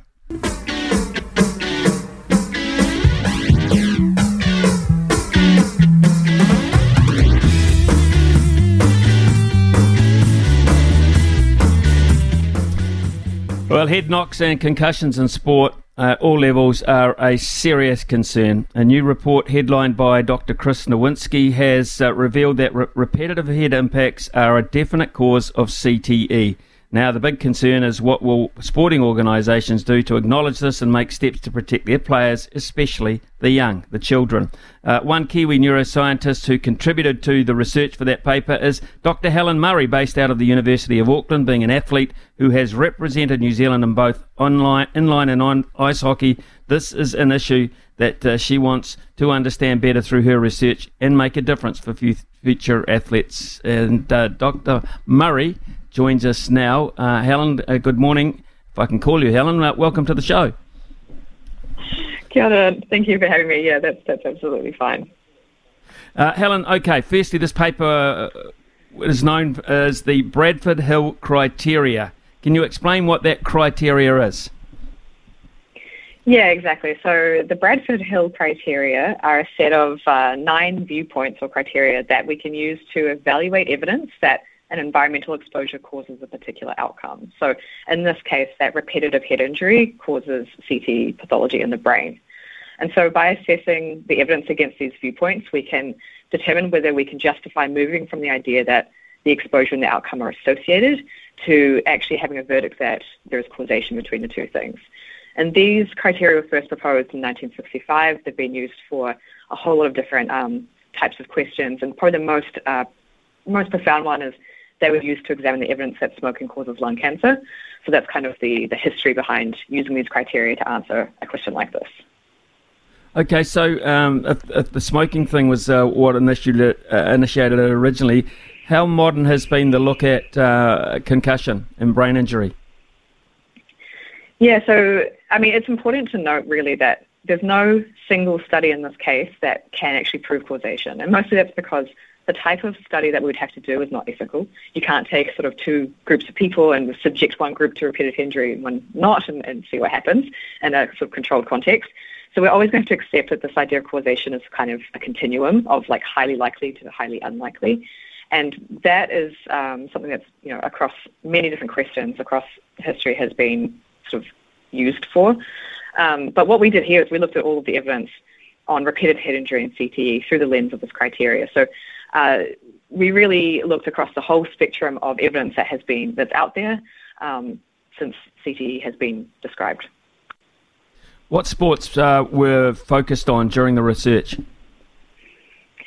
Yeah, so, I mean, it's important to note as well that head injury can come from a lot of different types of exposure. So sport is probably the most high-profile one. There's lots of other types of head injury exposure as well. But we did find that there is a real consistency across seeing CT pathology in a whole range of sports, including, for me, ice hockey, which was the one I was most interested in, but also American football, soccer, wrestling, boxing, lacrosse, a whole different range of sports here.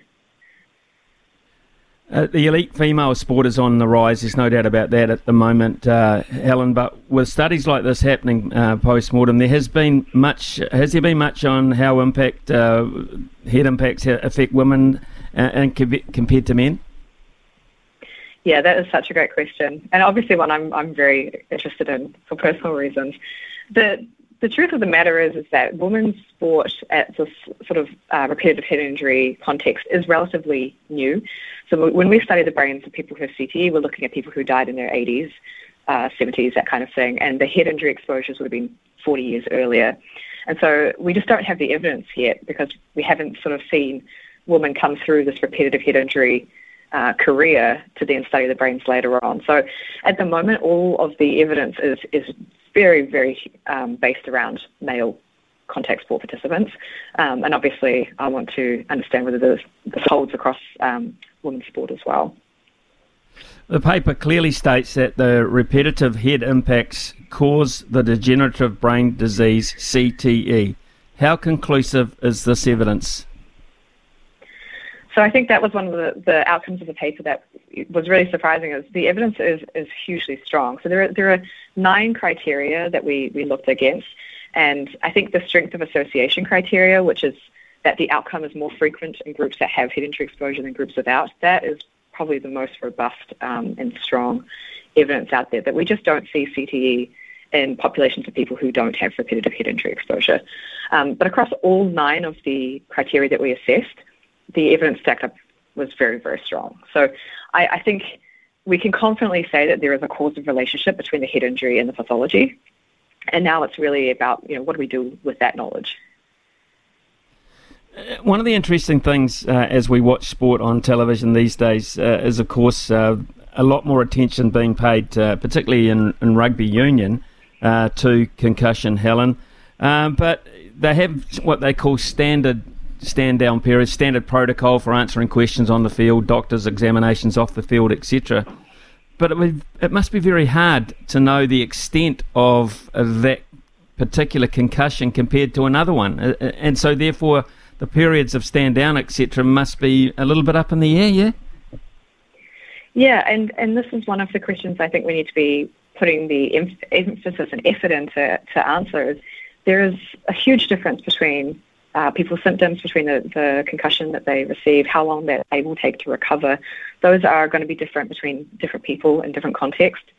So it's very difficult to say what is the right amount of time that you should be resting.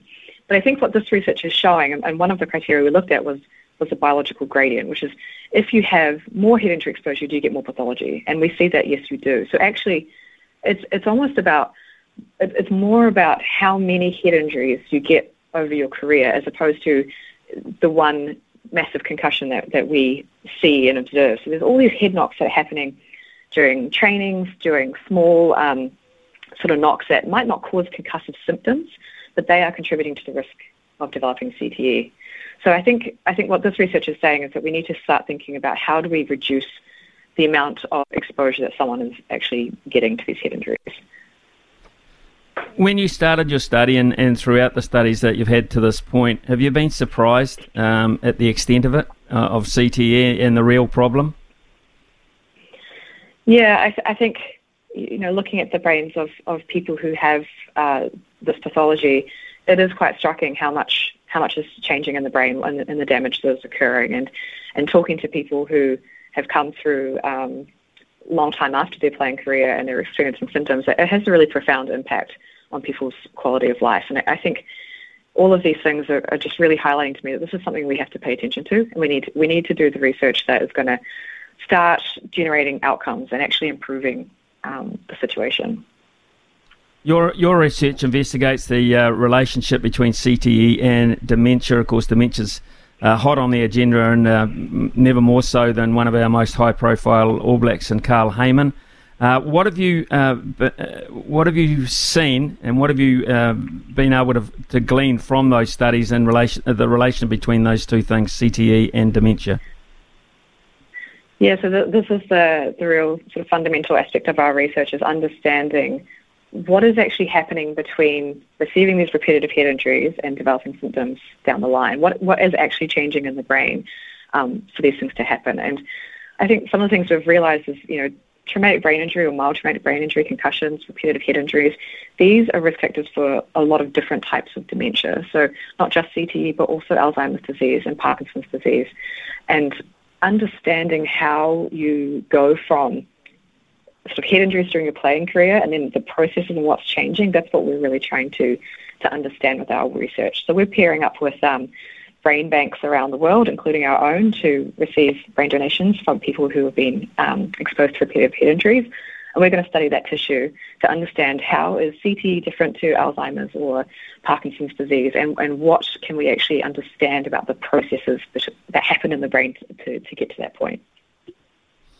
And this, of course, you kind of expect this is going to affect people later in life, but of course that may not be the root cause of it. Could start very early on in the piece, as much as youngsters playing football. And one of the things they're looking at, of course, at the moment is the repetitive heading of footballs, which obviously could be a real issue.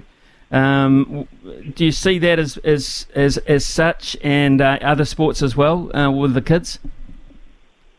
Yeah, absolutely. And it comes back to what I was saying before about that duration of head injury exposure. We know from the studies that have been done that the more head injuries you have, the more exposure you have, the higher the chance. So by reducing the amount of exposure, stopping kids from experiencing these impacts young, you're decreasing that exposure by 5-10 years, that kind of thing. So I think anything that we do to reduce contact in sport for young children, reduce head impacts through hitting the ball and that kind of thing in young children, that is going to help reduce the exposure and therefore reduce the risk of CTE. So I think those things are really important to look at. From what you've looked at, and you look at some of the world bodies that run some of these vulnerable sports as such, is enough being done? Is there enough education out there for people taking part? Yeah, I think the education aspect of it is an important outcome. What we hope from this study, we hope that by putting this out there and really showing the evidence for a causal relationship, we can start to move past this debate of is it causal and actually get into doing the research that really matters in terms of finding out, what should sports be doing to reduce head injury exposure? What can we do as athletes to reduce the risk? And I think education is a huge piece of that. By accepting that this is an issue, athletes can start getting informed consent. We can start allowing them to sort of make choices about their recovery from head injury exposures. And I think also sort of destigmatizing the seeking help for mental health issues, which can be an aspect of this as well. I would imagine over the years to do your research, you wouldn't mind getting hold of some of the brains of deceased boxers and UFC fighters, etc. That'd be interesting, I would imagine.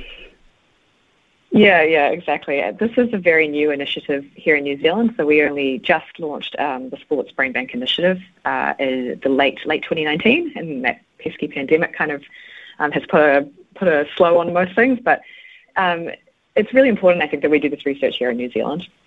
A lot of it is happening overseas, and I think New Zealand needs to have a voice and understand the context of CTE in our sporting environment. And so it has been a relatively recent endeavour. We've opened sort of our Neurological Foundation of New Zealand Human Brain Bank to receiving these donations. So, yeah, we're just sort of getting the word out there that this is research that we're doing, and to do that work, you have to study the brain of someone who has the disease. So people who have had repetitive head injury, like boxers, like rugby players, like UFC, these are the kinds of people that, if they donate, we're going to learn a lot about this disease. Helen, is it possible to give parents a message here? Is there anything to look out for with your kids as such from their sporting activities, or if they've had a bad knock or anything of that nature? Is there anything conclusive yet, or is that still very much up in the air? I think for parents and really for anyone playing contact sport, it's just thinking about the risk that you're taking. Do you need to have your child in a contact environment when they're 5 or 6? Probably not.